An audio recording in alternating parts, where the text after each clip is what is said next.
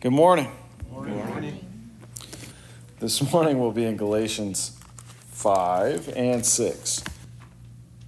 So I said last week that I think verse 26 of chapter 5 belongs in chapter 6. And I'm going to preach accordingly. And I think that'll make sense to you. So it's mostly chapter 6, but it's a little bit of chapter 5 too. Before I get started, let me pray. Father, we love you. And we've just finished singing things that are utterly not true of us. We don't go wherever you lead. And we may commit in song all that we have to you, but the reality of our lives is it's a pretty significant departure from what we desire and what we've just sang. So thank you for mercy and grace and patience and love toward us, and that constant supply that flows from your throne to our hearts, that while we fail to live up to these commitments that we make, nonetheless, you are pleased with the widow's mite and faith the size of a mustard seed. So grant to us over these next few minutes the ability to pay attention to your word and to take something from this that will actually inspire and encourage us to live up to that high calling. And we pray for this in Christ's name. Amen. Amen. Last week, we covered one more element of these characteristics, for lack of a better word, of salvation that relate to practical sanctification. So through 5 chapters of Galatians, we've seen pretty clearly that this relationship piece and the proximity piece of salvation, and specifically as we've started looking at practical sanctification, are essential. What I did brilliantly back in February is I started with the fact that sin creates separation between us and God, and that it stands to reason, therefore, that the gospel design is to bridge that gap and bring us into relationship with our Creator by undoing what sin does. So we've seen how regeneration, justification, adoption, and sanctification corresponds to the design and the goal of relationship. By regeneration, by bringing us to life, I wish I had a great story to tell to recapture everybody's attention, because the minute you say a word that ends in T-I-O-N from a pulpit, everybody's thinking about work tomorrow, right? Bear with me, I promise. I won't make this as excruciating as I could. Regeneration is where God brings us to life. This is where you are Lazarus in the tomb, you're a dead sinner, you have no means to respond to God or be in relationship with God because you're not even drawing breath, spiritually speaking. And what God does in mercy is through the Holy Spirit, he breathes life into the dead sinner. By doing that, he makes us cognizant of his existence, our inferior nature, his perfect nature, and we are now aware that there is a God with whom we have to do business, and we are out of relationship with him. You cannot be in relationship with someone you do not know. Right?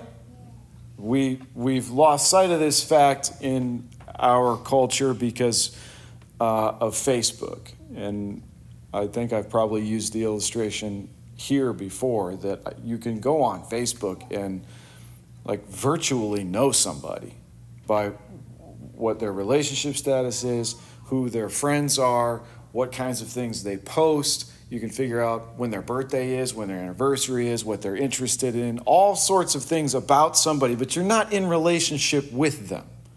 You don't have communion with that person. You also will not be in relationship with someone whom you do not hold in high regard.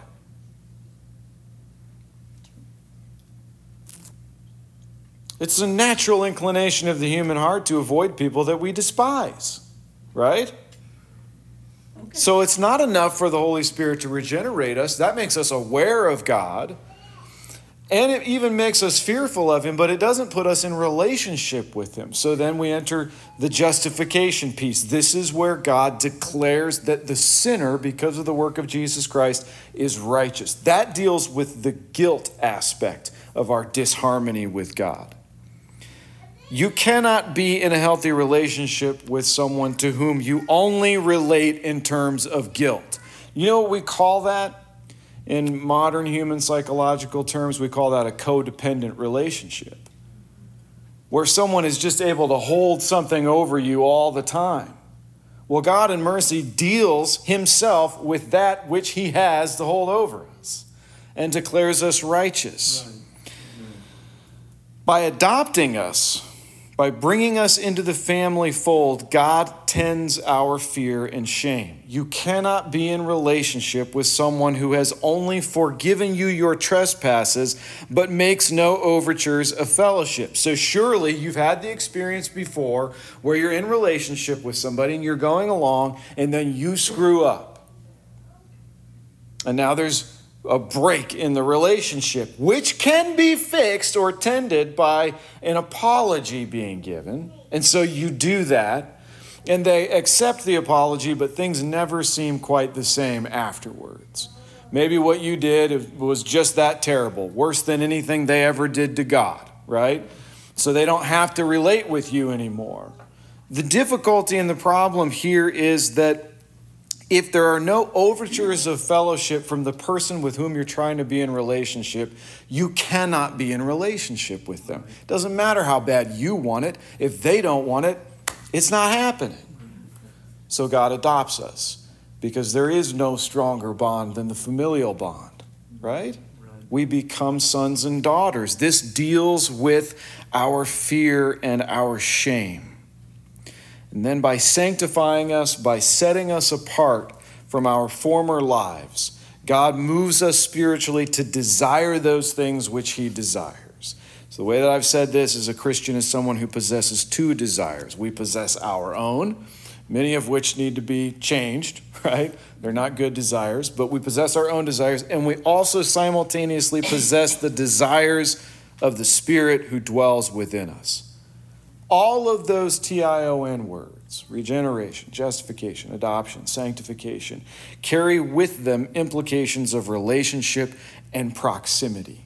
Relationship and proximity. God desires to be in relationship with his people. Amen? Amen. God desires to be in close relationship with his people. Yep. You don't go to these lengths if you're God unless you actually want to interact with that sinner. So what did he do? Well, he died in our stead to redeem us. And I think I said 2 weeks ago, Jesus did not come and live and suffer and die so that God would have one more reason to despise you. He came and did that so that he could redeem you. And then last week, we added to these two pieces, relationship and proximity, we added a third piece, which may be unnecessary, but I think it's worth emphasizing. And the third piece is possession, because in 5:24, Paul says, those who, what's that word? All together now. That was not together. 1, 2, 3, belong. Very good. Those who belong to Christ Jesus have crucified the flesh with its passions and desires. So we are sons and daughters by adoption. We belong to him. Twice in 1 Corinthians, Paul writes these words. You, listen, you, some of you aren't listening. You, now I know you're listening. You were bought with a price. You were bought with a price. 2 times he says that. God bought you with a price. Now, okay. I don't want to lose everybody under the age of 40 with what I'm about to say. But there's a good chance that's going to happen because when you start talking about the culture, young people feel like they're being persecuted. I'm not persecuting young people, all right? Our culture is so addicted to the pursuit of autonomy. Hang on. Autonomy is the right or condition of self-government. Our culture is so addicted to the pursuit of autonomy that we are all expected to pretend we aren't sure what the differences between a man and a woman are. Think about this with me. We've thrown natural law out the window in favor of the pursuit of autonomy. I get to be whatever I say I am. Men can get pregnant too. We are hearing this in our culture. Now, I'm not persecuting you guys, all right? I'm simply illustrating this point. If we're going to throw the laws of nature overboard, which for the last 2,000 years anyway, we've all been in agreement, that's a man and that's a woman. If we're willing to throw those laws overboard, what will we be constrained by? There is nothing. There's nothing to constrain us if we're not willing to at least yield to the laws of nature. So the Bible takes this fact for granted. If you're a Christian, you are not your own. You've been bought with a price. You belong to someone else. But our culture says, no, you have personal freedom and autonomy. And then I stand up and I say, you've been bought with a price. It says so in the Word of God. We are sons and daughters. We are possessions of Jesus Christ. Everything in you that's impacted and affected by the culture around you says, I don't like that. Because of necessity, the consequence of belonging to somebody else, of having been bought with a price, is you must act like it. You cannot just do whatever you want and expect there to be no consequences. You belong to someone else, act like it. Does sanctification require effort on our part? Yes. Does sanctification require effort on our part? 1, 2, 3? Absolutely. Yeah, absolutely. Thank you, Mother. It requires effort on our part to say no to the world, to the flesh, and to the devil, right? Yes. John and Katie took a trip to Vegas a couple weeks ago. And it reminded me of a very funny encounter that I had at work a couple of months ago. There's a lady, black lady, gospel singer, Christian, that works in customer service, and so I'd had some reason to interact with her early on. And then a lot of people work from home, so you don't see each other every week, so you don't know what everybody's been up to. But there was an all-hands meeting, and we're all up in the cafeteria hanging out together, and I overhear her say, "Don't tell James where I was." And I look at her and I go, "Where were you?" And she goes, and I said, "Were you in Sin City?" And she said, "Yes." And I said, "But you were just sharing the light of Jesus, right?" She said, "That's right." It does require effort. And going to Vegas is not the antithesis of practical sanctification. Well, it's right next to It's it. the neighbor, yeah. I've got to move. It seems to me that what Paul is trying to tell us is different than avoid all of the icky things in the world, lest you get some on you. Yeah. I don't think that's practical sanctification. I think what he's saying is there is an immeasurable difference between being in bondage to the law, which means limiting yourself with its constraints and moving yourself with its directives, which is, by the way, that's how the vast majority of the church looks at Christian morality. It's like it's moralistic deism. It's do these things and God will like you. There's a huge difference between that and saying, yes, sanctification requires effort, but understand what effort God is gently, lovingly, faithfully requiring of you is this grace-driven effort. It's not putting the Silice belt on your thigh and flogging yourself and pouring salt in your eyeballs. It's embracing by faith the relationship and maintaining by faith proximity that flows from God's possession of you. So, the fruit of the Spirit comes from the root of the Spirit. Amen? And we saw in John 15 that Jesus is the true vine.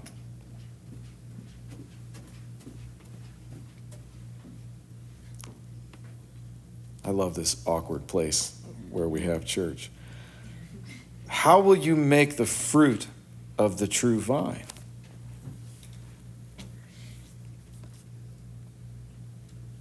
It's not deeds of the Spirit, it was fruit of the Spirit, right? So how do you produce fruit from that vine, from Christ? Well, he says, abide in me. Relationship, proximity, possession. I've got to be in Christ, right? And then I'll yield the fruits of being a part of the root of the Spirit. What I said last week is that means, I think, really simply, you must drag your flesh, kicking and screaming, into the presence of Jesus Christ.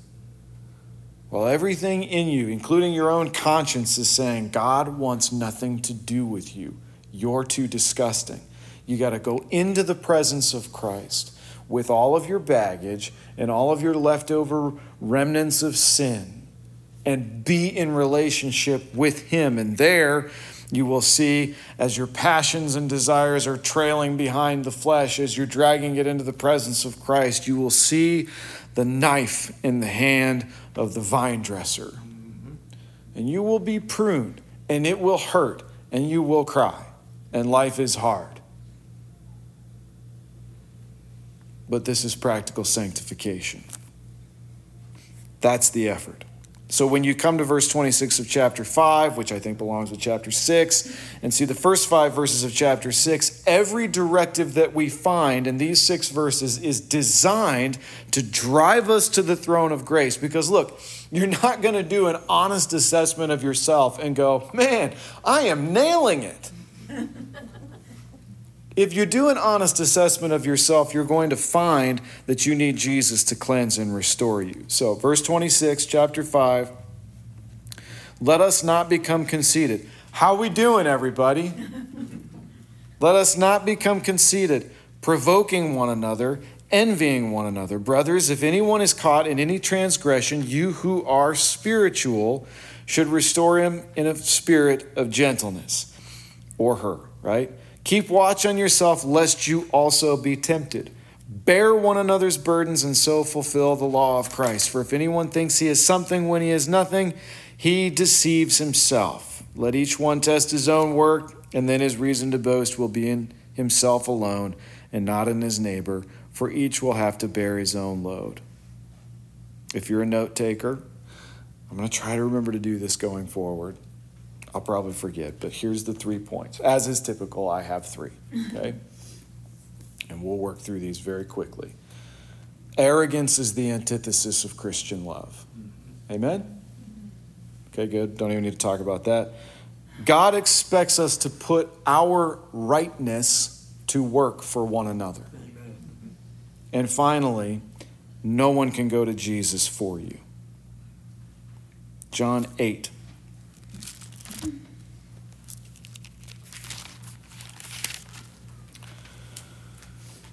Verse 1.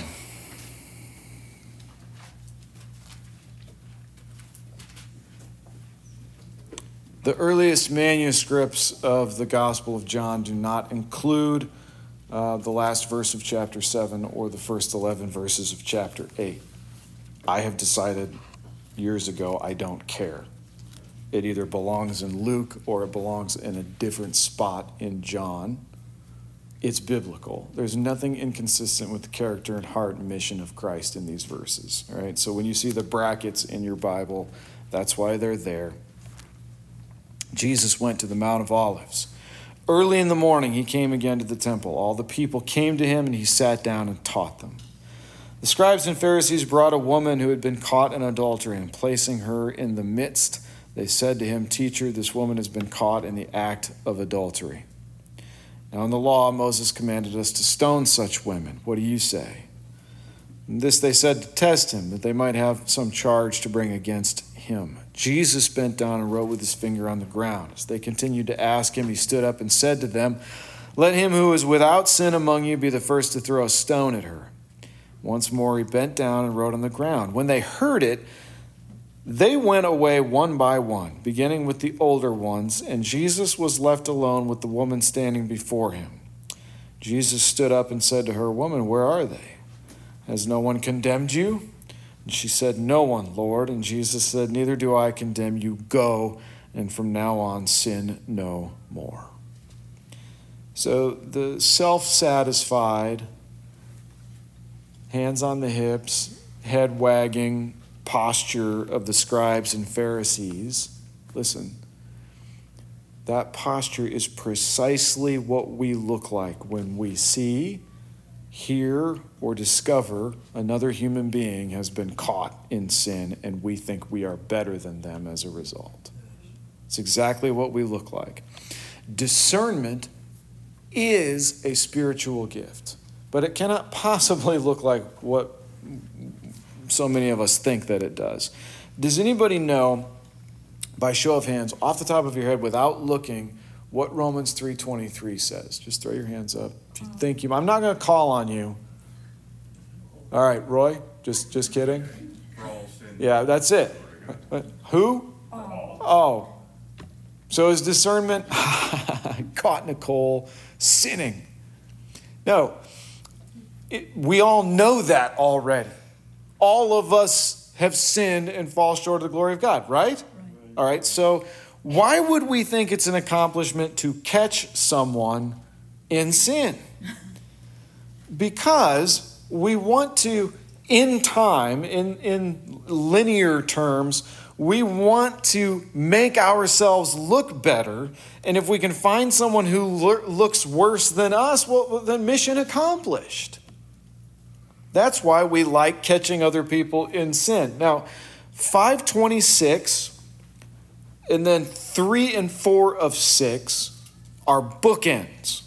What is going on in the heart of these verses? Look at them. Back in Galatians 6. 5:26 and then look at 6, 3 and 4. Conceit, provocation, envy, self-deception, and boasting.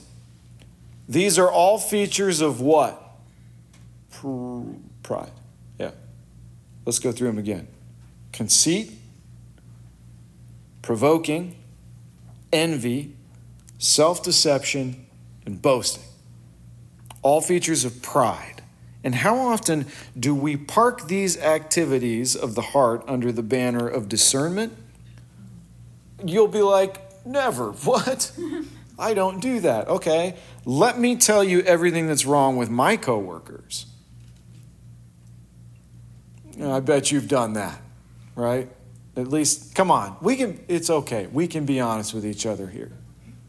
Let me tell you everything that's wrong with my kid's spouse. Well, in my parents' case, it'd be my kid. If I tell you everything that's wrong with someone else, now you'll know that I'm right. Doesn't that make sense? Yeah, you'll know I'm right. Who was the most right human being in history? Okay, that was good. In the story of the woman caught in adultery, where, conveniently, my favorite part of the story, only the woman who was caught in the act of adultery is brought to Jesus in shame. What does the most right person in history do? Let's look at Luke 10:25.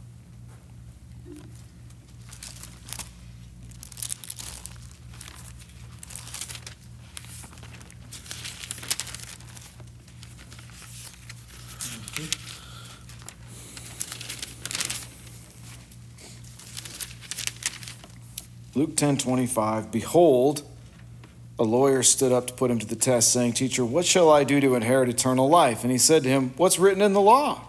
How do you read it? And the lawyer answered, you shall love the Lord your God with all your heart, and with all your soul, and with all your strength, and with all your mind, and your neighbor as yourself. And he said to him, you have answered correctly. Do this, and you will live. But he, desiring to justify himself, said to Jesus, well, who's my neighbor? And Jesus replied, a man was going down from Jerusalem to Jericho, and he fell among robbers, who stripped him and beat him and departed, leaving him half dead. Now by chance, a priest was going down that road, and when he saw him, he passed by on the other side. Likewise, a Levite, when he came to the place and saw him, passed by on the other side. But a Samaritan, as he journeyed, came to where he was, and when he saw him, he had compassion. He went to him and bound up his wounds, pouring on oil and wine. Then he set him on his own animal and brought him to an inn and took care of him. On the next day, he took out 2 denarii and gave them to the innkeeper, saying, take care of him, and whatever more you spend, I will repay you when I come back. Which of these 3 do you think proved to be a neighbor to the man who fell among the robbers? And the lawyer said, the one who showed him mercy. And Jesus said to him, you go and do likewise. So we've covered 2 points already. Arrogance is the antithesis of Christian love. If Jesus, who was the most right person in human history, doesn't chuck a rock at the woman caught in adultery, what business do any of us have doing so? If Jesus doesn't throw a rock, guess what I'm not doing? If the judge of all the world doesn't throw a rock, guess what I'm not doing? Throwing a rock. Because I'm not going to be like, well, I think he just missed this one. He didn't spot the issue here that this person needs to be stoned for. Humility happens when, I hope you agree with this, because I think it's actually quite profound now that I'm reading it in my notes. Humility happens when we recognize that the only difference between us and the woman is that she got caught. Amen. So I've illustrated this before. You ever been pulled over when you weren't doing anything wrong? I have. And boy, was my indignation brought under restraint by considerations of all the times I've done things wrong and not been pulled over. It kind of like it balances out. When you're looking at somebody else and they've been caught, and they're in sin, and you can tell just how evil what's going on in their heart, or was going on in their heart really is, the next thing you think should be, if you're a Christian, whoo, boy am I glad God has been pleased not to lay out all my sins where everybody can see them. That's where humility is cultivated. Christian love seeks to restore the woman, not kill her, right?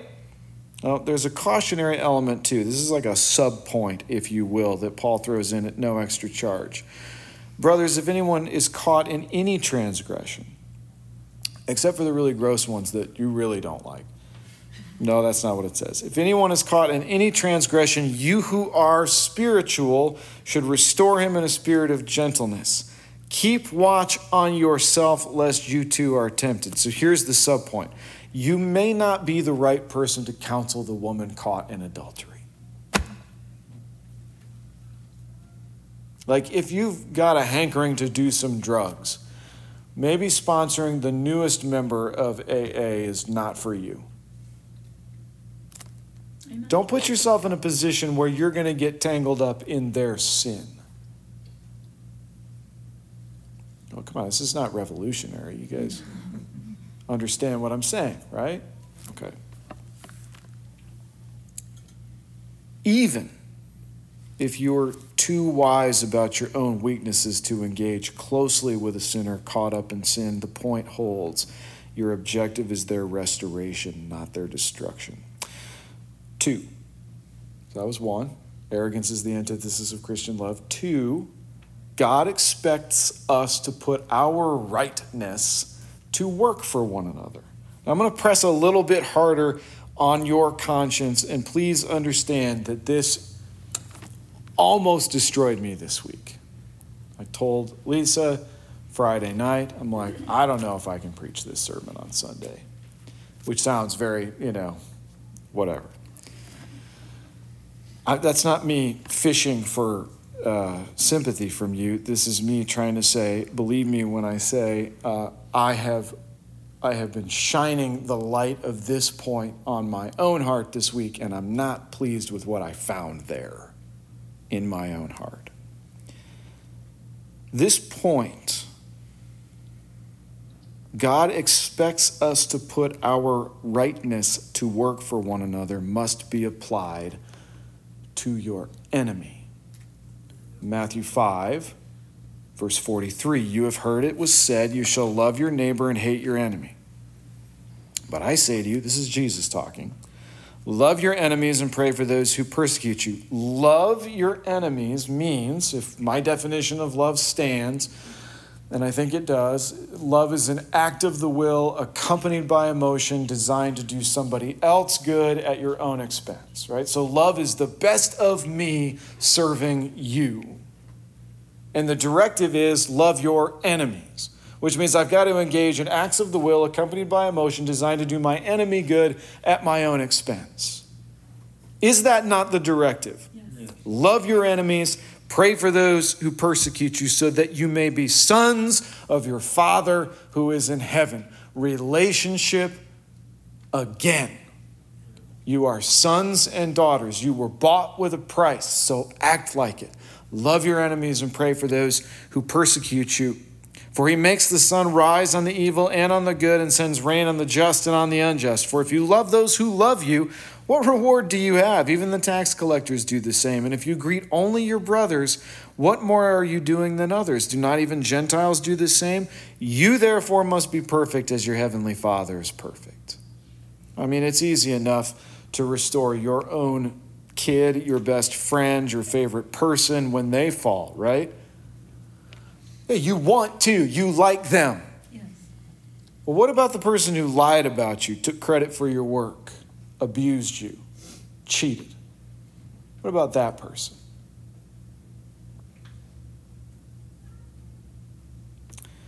What is in your heart toward them when they finally end up on the ash heap of their bad decisions? Because my heart, generally speaking, is good.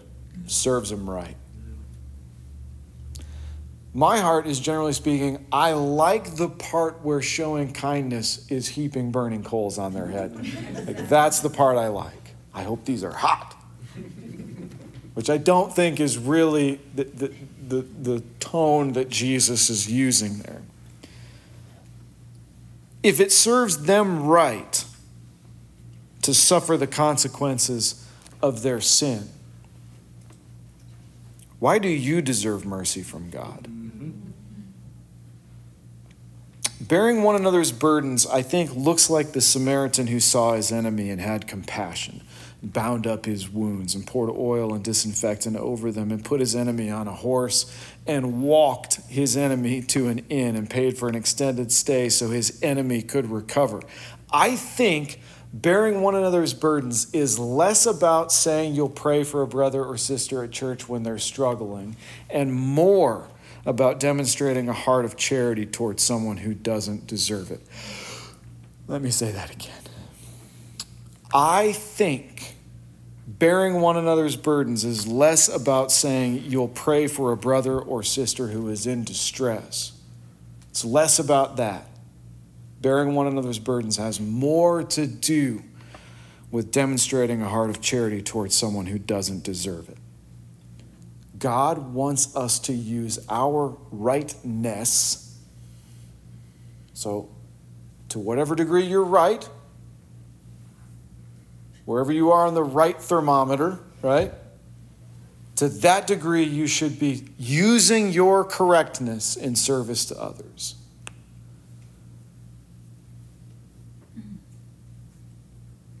Jesus was the most right, and he didn't throw a stone. Now, some people don't want to be restored, right? I'm not going to lay a boulder on your back and tell you you've finished doing good work when they've been restored. No. And there are verses in Scripture that say things like, reject a factious man after 1 or 2 reproofs. So yeah, absolutely, there's a biblical reason to withdraw on some level at some point, but I'm guessing it's not as soon as we all would like it to be. That's right.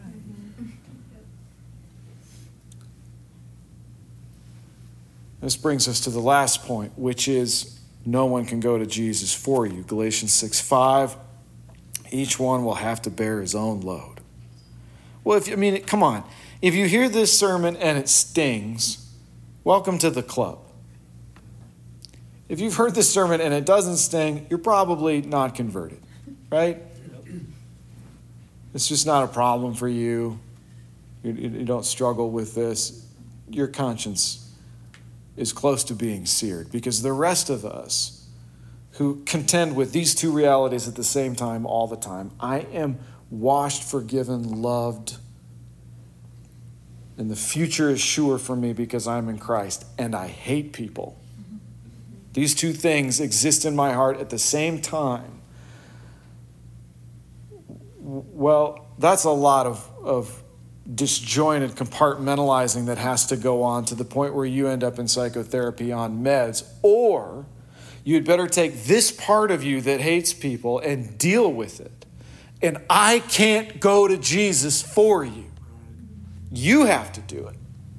You got to take that hatred that you have in your heart for that person who, like you, is a sinner, who is going to endure the wrath of God for eternity unless they come to their senses by his grace. You've got to take that hatred that you have for them to the foot of the cross and deal with it. Bear your own burden. I can't do it for you. I can't do it for my kids. I can't do it for my wife. I can't do it for my best friend. I can't do it for anybody. But the invitation from Christ is this: come to me, all who labor and are heavy laden, and I'll give you rest. Take my yoke upon you and learn from me, for I am gentle and lowly in heart, and you will find rest for your souls. For my yoke is easy and my burden is light. Well, mine's heavy, so it must not be his that I'm carrying. And what do I need to do with that load? Take it to Jesus. Now, what that means is you have to drag your flesh, kicking and screaming, with all of its passions and desires dragging behind, into the presence of Jesus Christ, and there deal with your sin. Confession and repentance and faith. That's what has to be happening. Or you are not going to be able to love a brother or a sister, let alone an enemy. But nobody else can do it for you. So as you sit here right now today, however long it's been since you've been in the presence of God, maybe you've never been there, by faith in prayer, ain't nobody going to do it for you, because we can't. You have to do it.